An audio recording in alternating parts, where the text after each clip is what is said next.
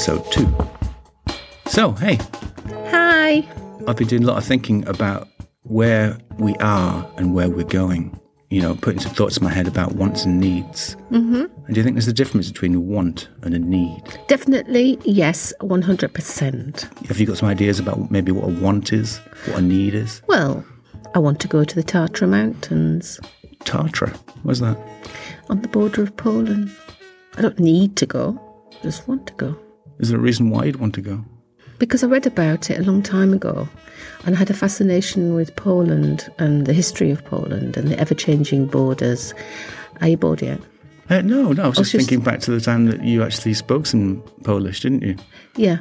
But you took a Polish class, didn't you? I did. Yeah.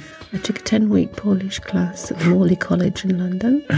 Yeah. If you can call saying do widzenia, dobry wieczór, and dobranoc fluent, then I am fluent in Polish. Yes. Very good. So what's the need, do you think? What would be a need? A need is, well, I need to do my tax return. Hate doing that. Me too. Don't want to. But what happens if you don't Let me just repeat that. Don't want to. Yeah, I know. But if you don't do it? Need to. There's a difference. Yes, me. What's the difference between want and need?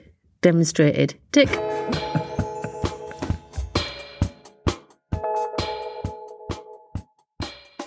I have a different view. Go forth. What does that mean? Go forth. Oh, you mean carry on? Yes. You don't have to tell me to go unfortunately, forth. what comes after that is go forth and multiply, I know. which is, I don't know where that comes from, probably biblical. Go forth. Do not multiply, but go forth. Yes, okay, we'll not do that. If I think about over the last year or even a few years, you're kind of just treading water a lot of the time. And the things that you have, maybe you're on short-term lists, which are just lists of things that you, this might get mixed now, want or need to do. So I think I want to do them, but only because I need to get them off my list. So I've got a lot of thoughts this year about more long-term things, like maybe career change. You know, I've always been interested in woodwork. Mm-hmm. I'm very interested in kind of mathematical things like this, you know, and maybe taking a course. And then I started to think to myself, well, imagine I did that, a master's in mathematics. Mm-hmm. Then what? How would you feel? I'd have a lot more knowledge about mathematics. Yeah, but this goes back to my point. You don't allow yourself to feel stuff. I think, you know, we've had this conversation before. What did we learn when we were very young children? Don't touch that. No, apart from that, you dirty devil. I didn't learn that. It was just you filthy animal. That's not where I was going. Well, you brought it up. What we learned was I want... Never gets. Yeah. And that is a very strong core message.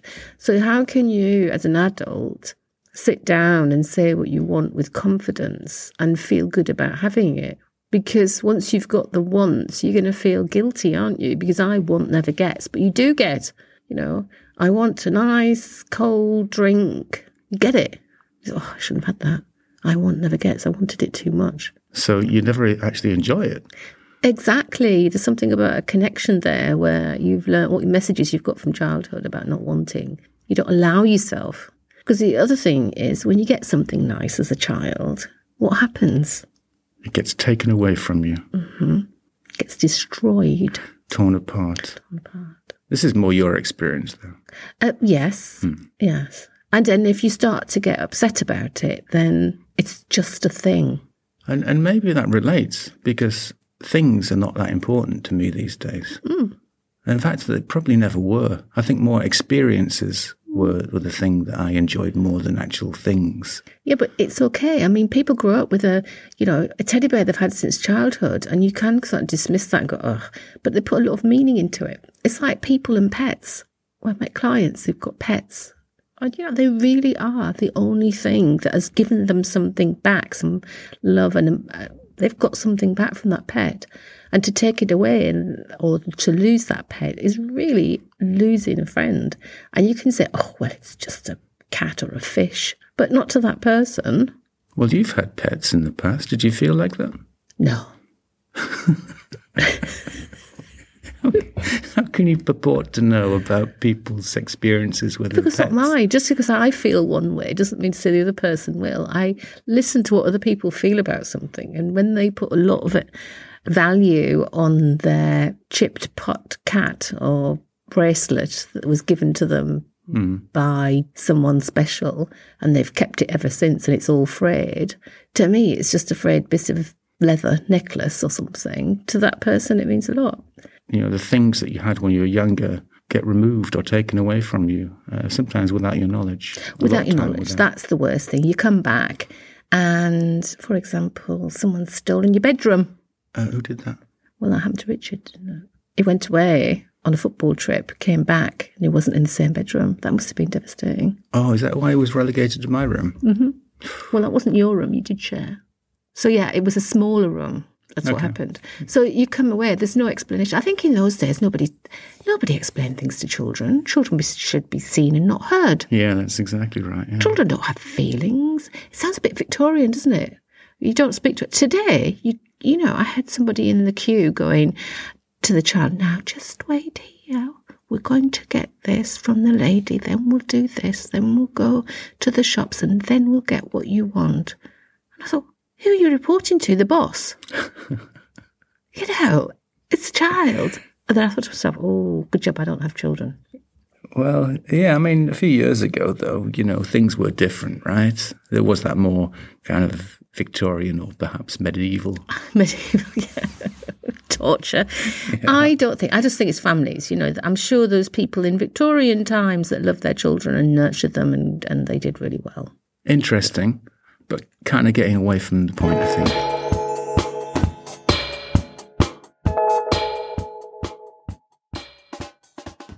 Yes, where are you going? Well, I was trying to think about the wants and the needs. And, you know, you could separate them. You give us some good examples. Mine are a bit more convoluted, and I'm not sure whether they're needs or wants. And even if they are wants, do I actually want them? Because I'd easily talk myself out of them. Yep, I think it's change. What you described there was change. What did we say about visualisation? You have to use the 5 senses. You have to smell that master's in mathematics. How does it smell to have your master? Smell numbers. I don't understand that, though. Well, hang on, you're focusing on that sense. Let's go. How does it sound? What does it look like? How does it feel? You won't allow yourself to feel. If you're emotionally damaged, traumatised, stunted, then you won't be able to feel anything about that master's. If I ever thought I was going to come out of this podcast feeling better, I'm on a loser here. Yeah, so emotionally damaged. Well, I didn't say you were. I'm just saying maybe there's something about not allowing yourself that joy because the fear of it being taken away. And it's change. Change. But I do like what you said about not just visualizing the thing you're doing, but actually putting yourself into it. So imagining that you're there, you're actually doing it. And we took woodwork as an example, right? So if I really want to do a woodwork, if I want to be a carpenter, for example, but I think it's good when you go, what does that smell like? Obviously, it smells of wood, right? Or glue. Now you're getting high. Yeah. Well, no, not yet. Have you put it on your sleeve? That's what they used to do at school, put glue on their sleeves and sniff it. Did they? Yeah. Wow. Don't do that in your workshop. It never crossed my mind. Well. But anyway, now that I'm visualising that, I'm actually visualising sniffing glue, and I don't really want to do that. So I'm going to move that little visualisation away. And move into back detox. Into smelling the wood. Okay. Therapy? Rehab. Okay. You're in rehab. You've gone from carpentry to rehab. Oh, dear. Okay. But the point is to put myself in that situation and go, okay, I'm having a cup of tea before I go down to my workshop and I start to cut wood into angles and make a perfect, well, I haven't decided what it's going to be yet, but it would be a perfect thing, whatever it is. Perfect object. Yeah. So it could be a set of drawers. It could be monkey. A monkey. Teak monkeys. Very popular. No, that's a different kind of woodworking. I'm talking about carpentry, not that kind of woodworking. No, might not need glue, though. That might be the thing. I have no interest in making teak monkeys. Why would I want to make a teak monkey? They sell pretty well on eBay. Okay. Or radiator covers. Because I made one of those just a few weeks ago.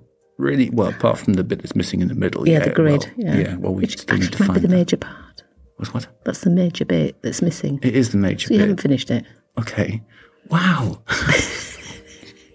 Here's me celebrating my own little wins, which are like cut down with a scythe. Mm-hmm. Would you rather be cut down with a scythe or an axe? I think an axe, because they'd have to go a couple of times. You'd have a chance to fight back. With Ask a me. scythe, they're gone. Ask me. What would you rather be, cut down with an axe or cut down with a scythe? Neither. I want to live.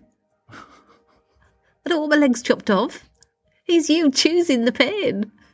Oh, That's the difference lesser of between the you and me. evils. Which would you rather, scythe or axe? Oh, I'll take the axe. Ouch, that hurt. It's like, hello. That's for dancing. That's for thinking. That's the difference between you and me. What's that?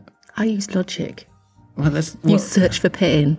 You see, my logical mind is saying, you've asked me this or that. There isn't a third option. Yeah, you see, I have got a bit more lateral thinking. I've used my lateral thinking to my advantage. You know, you're amazing. Thanks. Appreciate that. Do you know- Only wish you meant it. Do you know, if we came into this conversation with like equal energy levels, right? You're going out on top of a cloud, right? Me, I'm going out stampy with my legs cut off. That's because you chose an axe. Your fault.